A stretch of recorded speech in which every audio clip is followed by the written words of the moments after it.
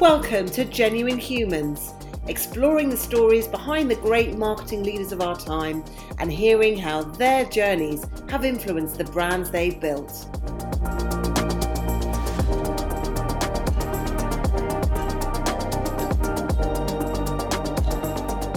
Brought to you by The Social Element, here are our hosts, Tamara Littleton, CEO and founder, and Wendy Christie, Chief People Officer. Welcome back to the Genuine Humans podcast. And of course, I'm here with my lovely co-host, Wendy. Wendy, how are you doing? Good morning. Yeah, I'm really well today. Thanks. How are you?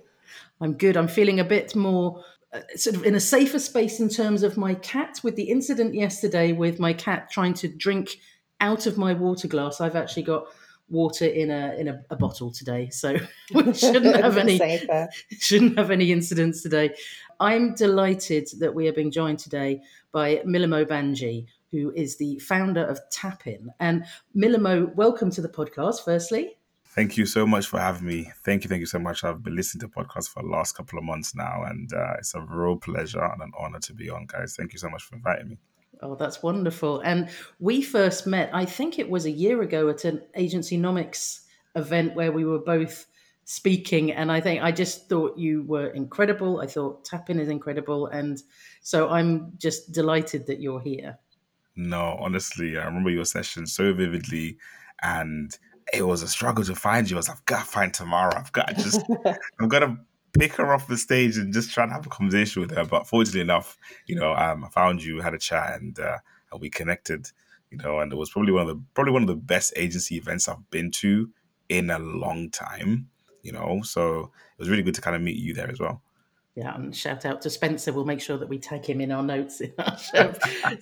So, Milimo, do you want to give us a bit of a background of how you came to start Tappin? What was the sort of what led up to you creating the company, and also if you could just sort of give everyone a sense of what it is that Tappin does. So, share away your founder story. Yeah, absolutely. I think that the first thing to kind of note is I grew up in Zambia. So I spent the first 11 years of my life in Zambia, and I didn't really know anything about England. I didn't know anything about Europe. All I knew was, my country, and I grew up on this kind of farm that was parallel to kind of this international airport. So there was this massive international airport. It's called Livingston International Airport. And my house was quite literally on that flight path to the airport. So this is so funny. I remember whenever a flight is about to land, the whole house would shake, right? So it got to a point where, I would know that, at 8:20, this is the 8:20 from Johannesburg, landed into Livingston, because the house would kind of shake. And, I think my reality at the time was more on, I'm in my country. I'm so fascinated by planes because I saw them kind of, take off and land. And then eventually my dad got a job in the UK as a teaching assistant. And he spent probably about 3 years here kind of working. And then, after a couple of years, we went to the UK.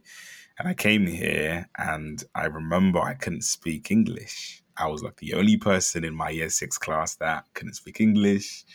And really and truly, it was actually pretty difficult, because when you're that kid that's just come in, you can't speak English, kids can be very mean, Yeah. So I was bullied actually a lot because, I was that fresh kid. I just came, I was the kid that came from a foreign country. I came from Africa, and I got this. I got bullied quite a lot, but that drove me more than anything. It drove me more than anything to learn English, to actually sit my SATs, because year 6 you've got your SATs exams, and I actually managed to do better than the same people that were laughing at me because I couldn't speak English. So I think I got a level 5. I got a 5.54. I got 5 in science, a 5 in English, actually, which I was so happy about. And I got level 4 in maths. And then that just took me on another journey because I was so obsessed with. I was like, why did I get a 4? I should have got a 5. That took me on a whole different journey through high school, where I just became so obsessed with maths and numbers, and eventually ended up doing like my A levels early, my GCSEs 2 years early, and then went on to university to do an aerospace engineering degree again.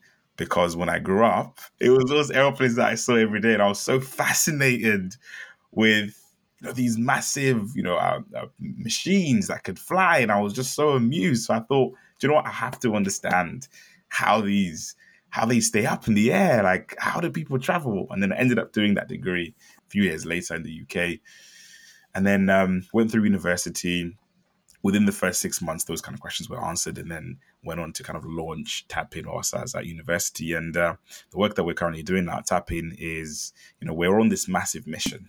Tappin is a media company, and we're a mission-driven business, and we're on this mission to prepare 100 million young people for the world of work, young, diverse people for the world of work. So everything that we do within the business is driven with this massive mission statement, which is just around how can we as a business get up every day and do our best to support young people to get into the world of work. And we do that by working with clients. We do that by producing bespoke pieces of content on like social, on TikTok, on Instagram. And it's probably one of the most fulfilling work I've done today. That is a wonderful story. And I think I'm trying to sort of think that mission that you have with the 100,000, did you say 100,000? Did you say 100 million? 100 million, sorry. How are you tracking that? Have you got like on a board that you're ticking people off in the office? Yeah, no, it's actually a very good question. And I think for us, the first thing that we had to realize and kind of admit is to get to 100 million, we couldn't do this on our own. We have to partner with different organizations. We have to be working with, companies that are on the same or a similar mission.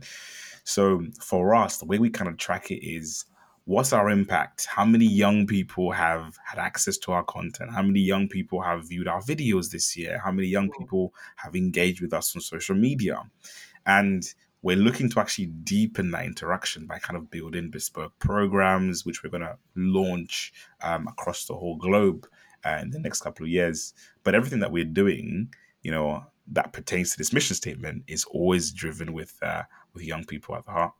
Absolutely fantastic. And, I can't recommend Tappin enough. I just think your team is incredible, and the content that you produce is just amazing. So I'm looking forward to seeing where you take Tappin, and I know that you founded it, was it 2017, did you say? Yes. Yeah. It's 2017, and those formative years are always the most interesting, because from 2017 to about 2019, it was just nothing happened. Yeah. Right? Like nothing was happening. I was just scratching my head thinking, why isn't anything happening? And then things only started to change when I had really good influences in my life. I had, mentors, and I knew nothing about mentorship, right? I knew absolutely nothing about mentorship at the time. I just thought, you know what? The narrative that I was taught, I think I was about 2021. At the time, you had, really big marketers that were like, you got to do your hustle culture. You have to raise X amount and build this business quickly. So in my head, I was thinking, I've got to find money from somewhere. So I wasn't thinking about team. I wasn't thinking about culture. I wasn't thinking about anything. I was thinking the first thing I need to do is find somebody to give me some cash to actually grow the business. And actually, it was through that pursuit that I met one of the most inspirational people in my life, my mentor at the moment, who's really, really super humble, really driven guy called Kunle Babarinde. Shout out Kunle. And I was connected to him by another friend of mine, another colleague, and he was like, look, Kunle's just sold a business. He's got some spare capital. He kind of, he set me up. He was like, look, he's got some capital. Go meet Kunle. Went for a coffee with Kunle. And Kunle is very direct, right? So he said to me, Mills, what do you want from me? And I'd never heard that question before. So I just said, yeah, I'm looking for £100,000, because that was the biggest number at the time I could think of. And then he came back and he was just like, yeah, Mills, I can't give you that. And he actually laughed. He was like, I can't give you that. But what I can give you is mentorship. I can mentor you. I can look after you. And I was kind of deflated at the time because all I knew was, look, find a I need the money. exactly. I need the money. Give me £100,000. Let me run with it. But what was actually interesting is in that year of him mentoring me, we made more than £100,000 within the business because the skills, the expertise, the knowledge, the experience that he imparted onto me was such that we could go and actually do this ourselves. And it was probably one of the best things that's probably ever happened to me in my technically business entrepreneurship career, finding a good mentor. So important. And I know that you and I have talked about this before, that importance that those early years, and I think I joked about it, for me, it was the wilderness years when, when nothing really happened, but actually everything is happening, because in those years, it can be tempting to stop and say, okay, maybe this isn't for me and this is difficult or whatever. But because if you're not getting clients coming in from day one, it can be quite stressful and you question everything. And for me, those early years, I ended up sort of starting the company and then almost felt a bit like a bit of a failure in that I had to go back and get more money from doing a day job. But actually, I sort of reframed it in my mind, and that day job became my first client. So I was working with a law firm called Clifford Chance, a massive law firm, and I was running a project for them, and they understood that I was starting the company, and they were really supportive. So essentially, I was doing a 9 to 5 job there to get the revenue in, but they were my client. It just wasn't really a social media client; it was a project management client.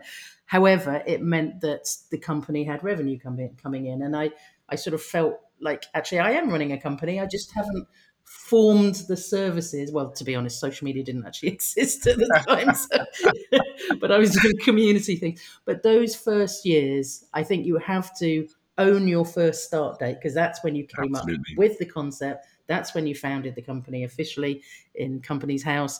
And it doesn't really matter if there weren't clients immediately, because you were sort of, kickstarting everything. Absolutely. And I really am a firm believer that those early days, the wilderness years, as you call them, Tamara, they are probably the most important, because for me, it was like I came from doing an aerospace engineering rocket science degree, and I knew nothing about business at all. I knew I couldn't pitch to clients. I was turning up. I remember a really funny story, actually. I had about probably 19 meetings within those 2 years, and 18 of my clients, or the prospects I spoke to, just said, no, we don't want this. And one of them said yes, and that became, a client of ours, and we launched a lot of our campaigns through them. But what was actually interesting was when Kunle started mentoring me, he asked me a question. He was like, "Mil, so how are you pitching to these clients?" Right?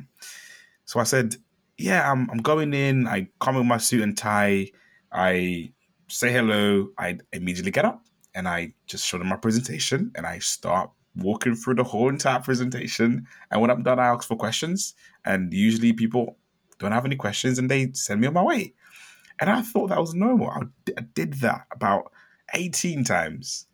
It was on the 18th time that Kunle stopped me and said, "Look, you cannot be doing that. You have to go into every client relation and have a conversation, right? Be normal, be natural, be yourself first, and then begin to ask questions, understand their problems first of all, and just listen.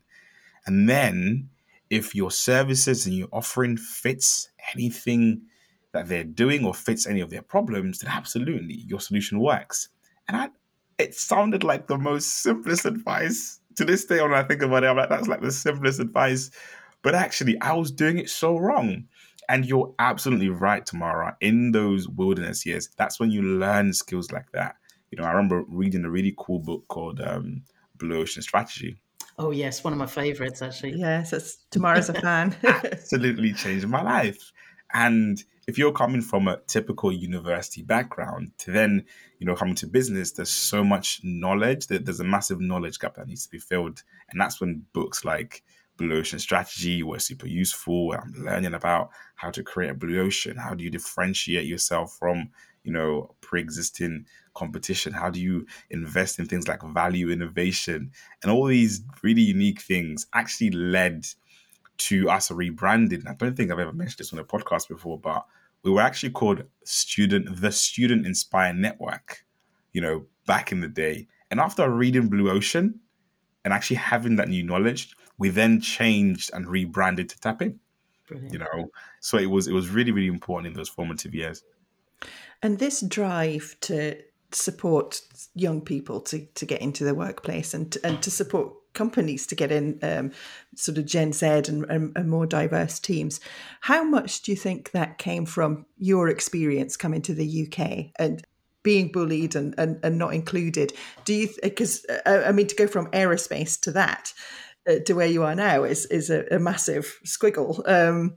So yeah, I'm just interested to hear a bit more about that. Yeah, absolutely. I think it's one of those things where my own personal experiences, and I have to note that I think in my second and third year, I had quite a few internships. So I interned at the likes of, I think I was at JP Morgan, I was at Google, I did some time in kind of M&A and private equity, did some time at McKinsey, and I spent some time really understanding the corporate world, really understanding what impact or what value I could really provide to different organizations. But the beautiful thing about that was it gave me the exposure to understanding some of the challenges that diverse talent actually face in the workplace.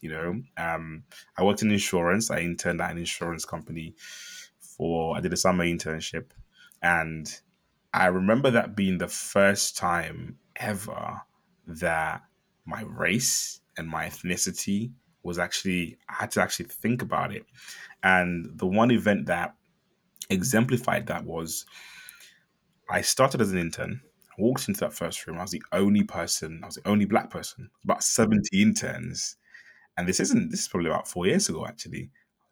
70 interns. I was the only black person. So I remember thinking to myself, how have they only found one black person in this hall? There's 70 people. How have they only found one black person? So already I was already kind of uncomfortable with the whole situation because I was thinking more must be done here.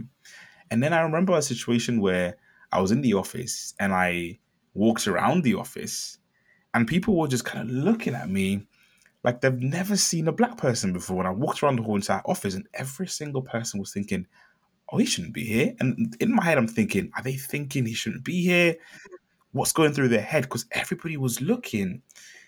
And although I was given the final offer, they gave me a really good starting salary. They're like, we really want you. I was speaking to like the MDs or like Mills, we really want you to start. I didn't feel comfortable. I genuinely didn't feel comfortable. And it was the drive from experiences like that then, led me to building Tap-In and thinking actually more needs to be done. More needs to be done to, number one, support young people, young diverse individuals that come from different backgrounds into getting to the world of work, number one. But number two, companies need to have an understanding as to the importance of diversity and inclusion.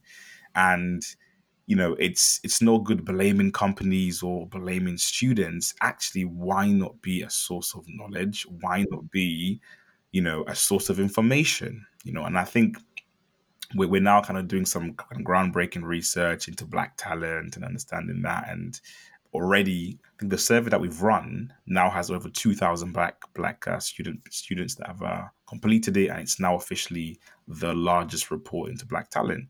And for us, it's about how do we broker that understanding, that knowledge gap between, organizations, employers, but also how do we make young black individuals understand what they need to be doing to get into the world of work. Before you met your mentor, who sounds absolutely incredible, did you have any heroes, anyone, role models, anyone that you looked up to, whether it was some people you knew or, authors or celebrities or sports people, or, who were your heroes? That's a good question. I remember growing up back in Zambia when I was super young, I used to be the biggest Bruce Lee fan.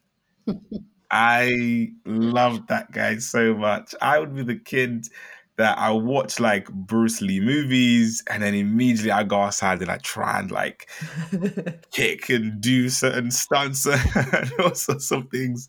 I absolutely love that guy. So I emulated everything that he did.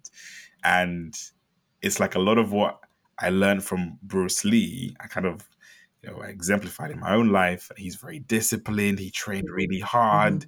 So I was young, but those kind of principles of working hard, of resilience, of training, he was so disciplined, kind of almost got imparted onto me. Fun. And are there any other people over the years that you've worked with or who've really sort of supported you? Obviously, again, you've spoken about your mentor, but are there other people that you'd like to acknowledge? Absolutely. I think my parents have played a massive role in everything I've done to this day. I think seeing them really work hard, both of them are teachers. So my mum's a teaching assistant and my dad is a maths teacher, funnily enough. And seeing them work so hard, seeing them instill values of respect, of kindness, of servitude, those principles early on that they instilled in me absolutely helped to shape who I am today and shape everything that I've become. So I'll definitely say my parents are definitely up there. That their support must have been incredibly helpful when you first moved over, because a difficult time. Absolutely. My parents were always very encouraging. They were always pushing me to strive for more than I currently could see. And I know I lacked confidence. Coming to this country, getting bullied in year 6, a lot of my confidence was actually weared off. And, having them just kind of encourage me and be like, you can do this. My dad always encouraged me to read. So I'm an avid reader. Like I probably read like a book or two a week. But he did something really cool when I was young where he would read a book, but then he would make it really interesting. I've just read this reading book. It's changed my life completely. And I was a very excitable kid. I used to love, it was so fascinated by my dad and he would make books seem so interesting. I'd pick up that book and I would read it. I'd read another book and be like, oh, this book absolutely is going to change your life. And I'd read it. So without knowing it, I got into the habit of reading books, and now it's become something that I just do. But I feel like the support that my parents, both my mom and my dad, instilled in me when I was young has really shaped who I've become today. That's lovely. And is there any advice that you'd give to other young entrepreneurs? I mean, obviously you were pretty young when you started Tappin. Is there advice that you'd give to people who want to follow that kind of path? I think the first thing is to be comfortable with failure. Learn to fail and learn to make mistakes and be comfortable with the notion that you are going to fail, you are going to make mistakes, and things aren't going to be smooth. That's probably the biggest thing. And I think one of the biggest differentiators between, entrepreneurs or people that become successful entrepreneurs and, people that do one thing and they say, I can't do it, You shared, Tamara, earlier about your work with Clifford Chance, and you kind of said, look, I kept on going and I got some project work with them, and that made me feel like a real entrepreneur. And it's that resilience to kind of be like, I've tried something, let me go back into work and give it another go. That's that resilience that's so important. And I feel like so many young people will start things, they'll start businesses, but after the first attempt, it's like, oh, I'm going to give up now. I'm not going to continue with my idea because it hasn't failed. And I feel like nowadays there's the additional pressure with social media. When you're posting things on Instagram, you're posting things on Snapchat, you're tweeting about things, you're producing content around it.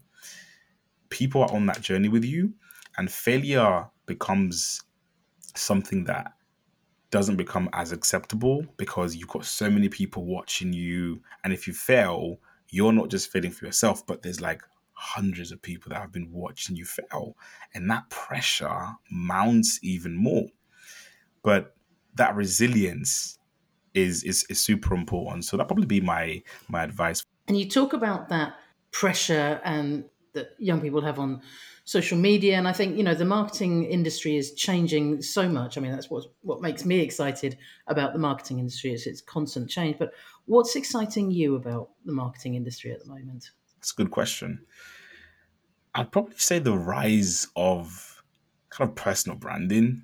Yeah. I've seen a lot of people, a lot of founders, CEOs, employees, teams, businesses begin to invest heavily in personal branding.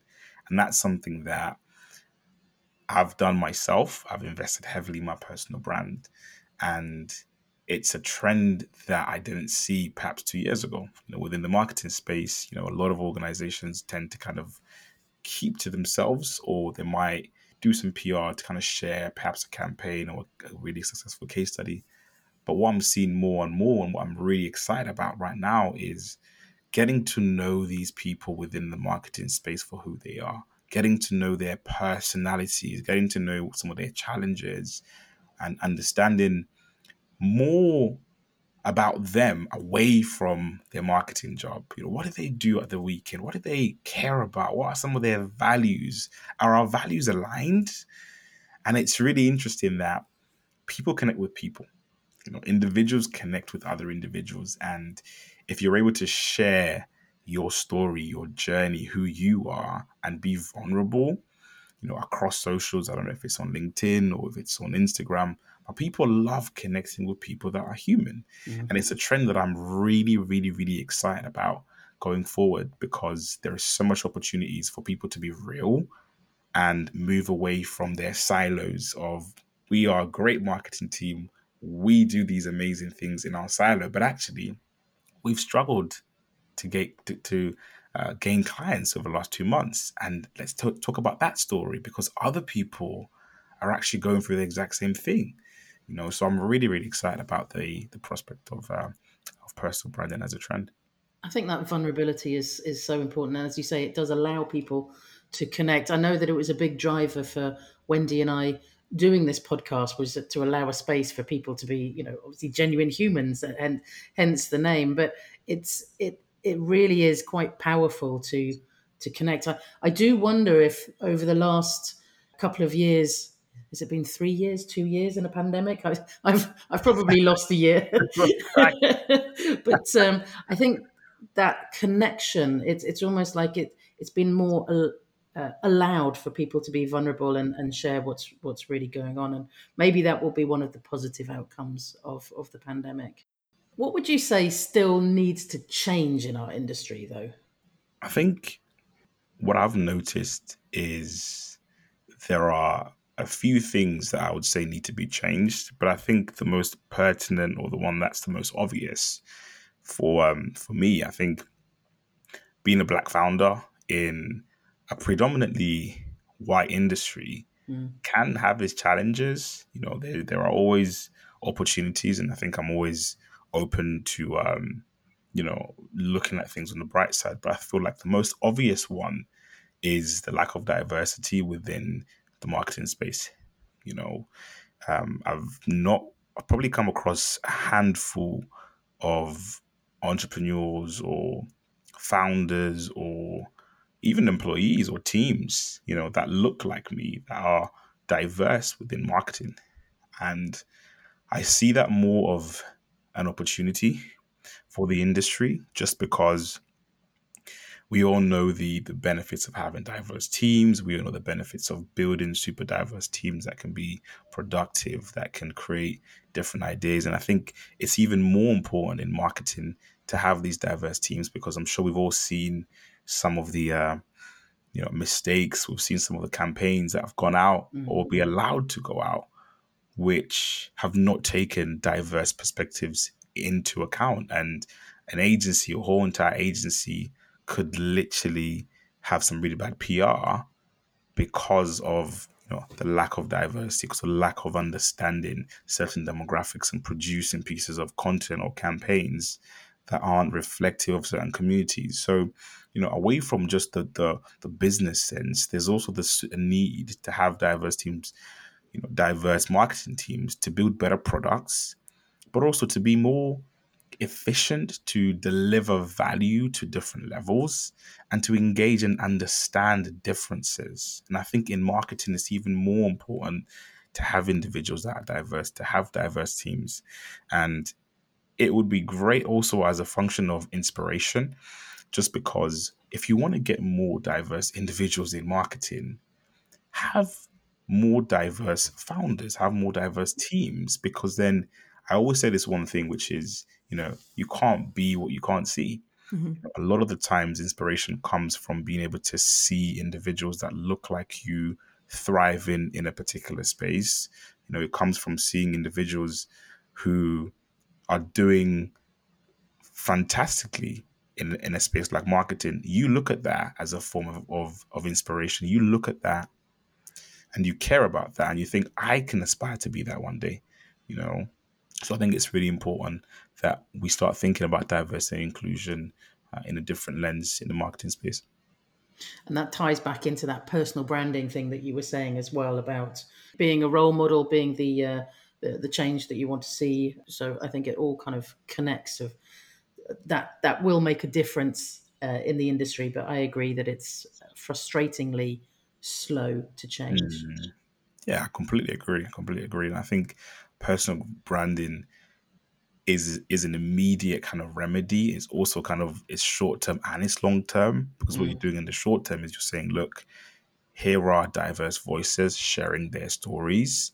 But in the long term, you're inspiring the next generation. You're inspiring other people within marketing to actually do the same, to share their stories. And I completely agree, Tamara. It's absolutely something that should be at the top of the agenda for organizations. My last question about Tappin is, where do you think you want to take it, say, like in 5 years' time? What's the sort of the vision for the company? For me, as the founder, I want to see the business impact the lives of people first and foremost. That's the thing that will give us as a business and me as a founder the greatest satisfaction. And by impact, I mean, could we impact the lives of young people? Could we impact the lives of the organizations or the clients who we work with? But actually, could we impact the team that we're building? I'm a firm believer that, you should build an organization where people genuinely want to be there, build an organization where, people are doing their best work. And when I look at success in 5 years, that for me looks like the impact that we have made to young people, to our clients, to our partners, and to the team that we're building. So I think it's now time to move on to the final section of the podcast, where it gets a bit more personal, but, well, maybe not more personal, because I think it's already been quite personal, but a bit more lighthearted. So we're just going to ask you a few quick fire questions.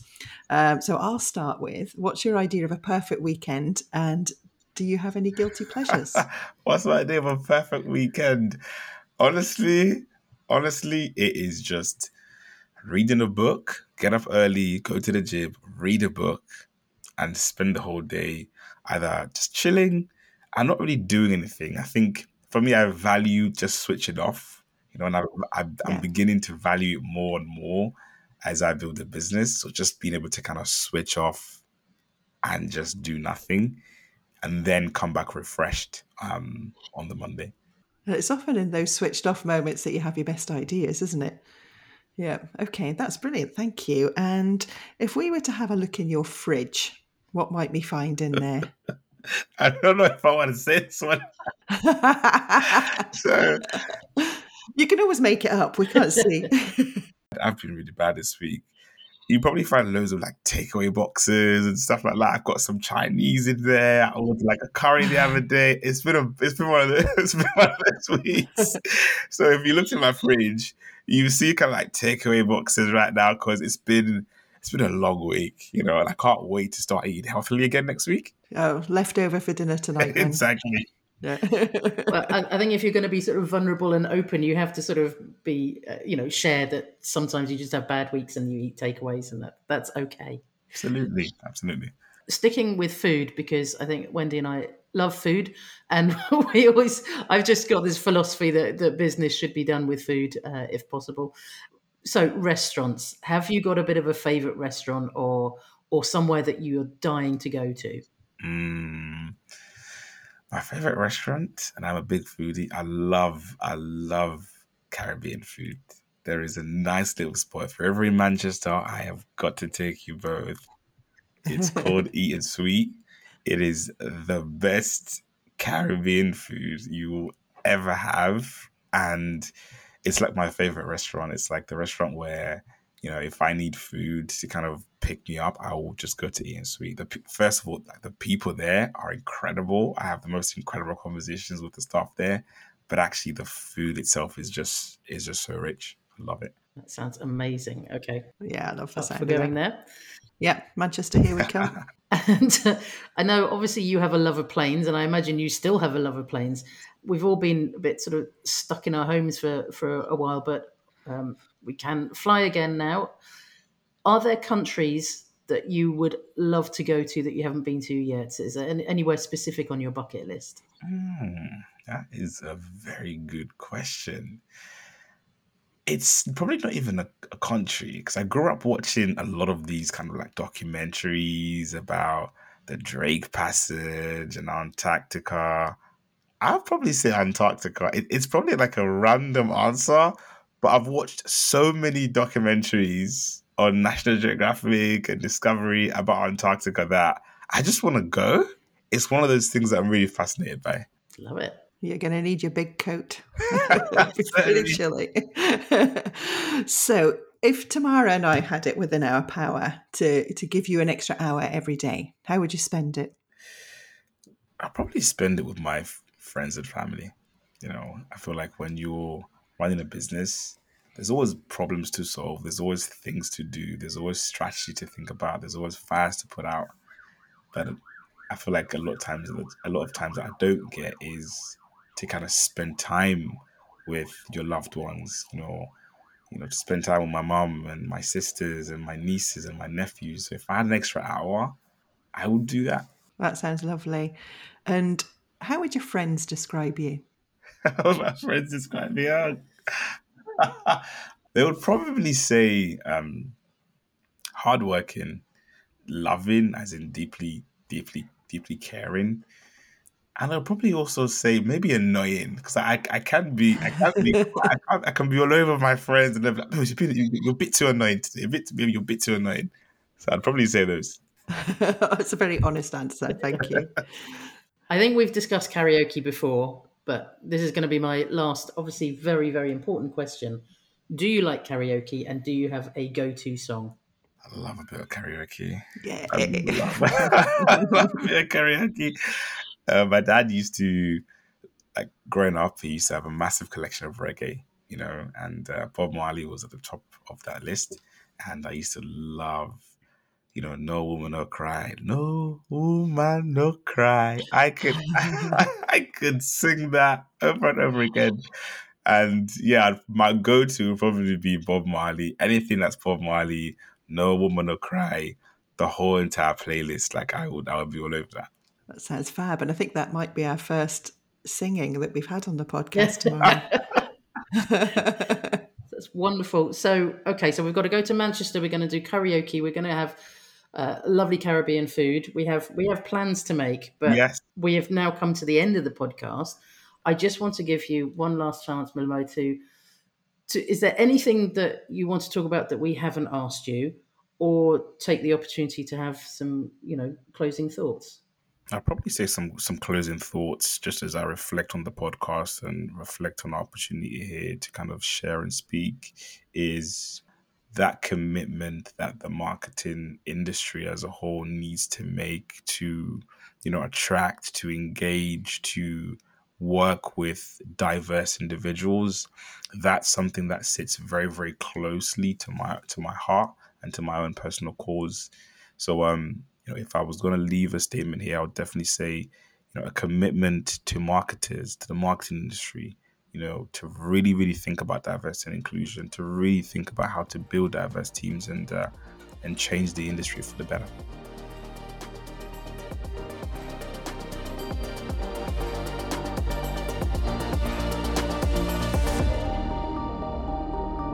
You've been listening to Genuine Humans, brought to you by The Social Element. If you loved what you heard, remember to subscribe, or you can find out more at www.thesocialelement.agency.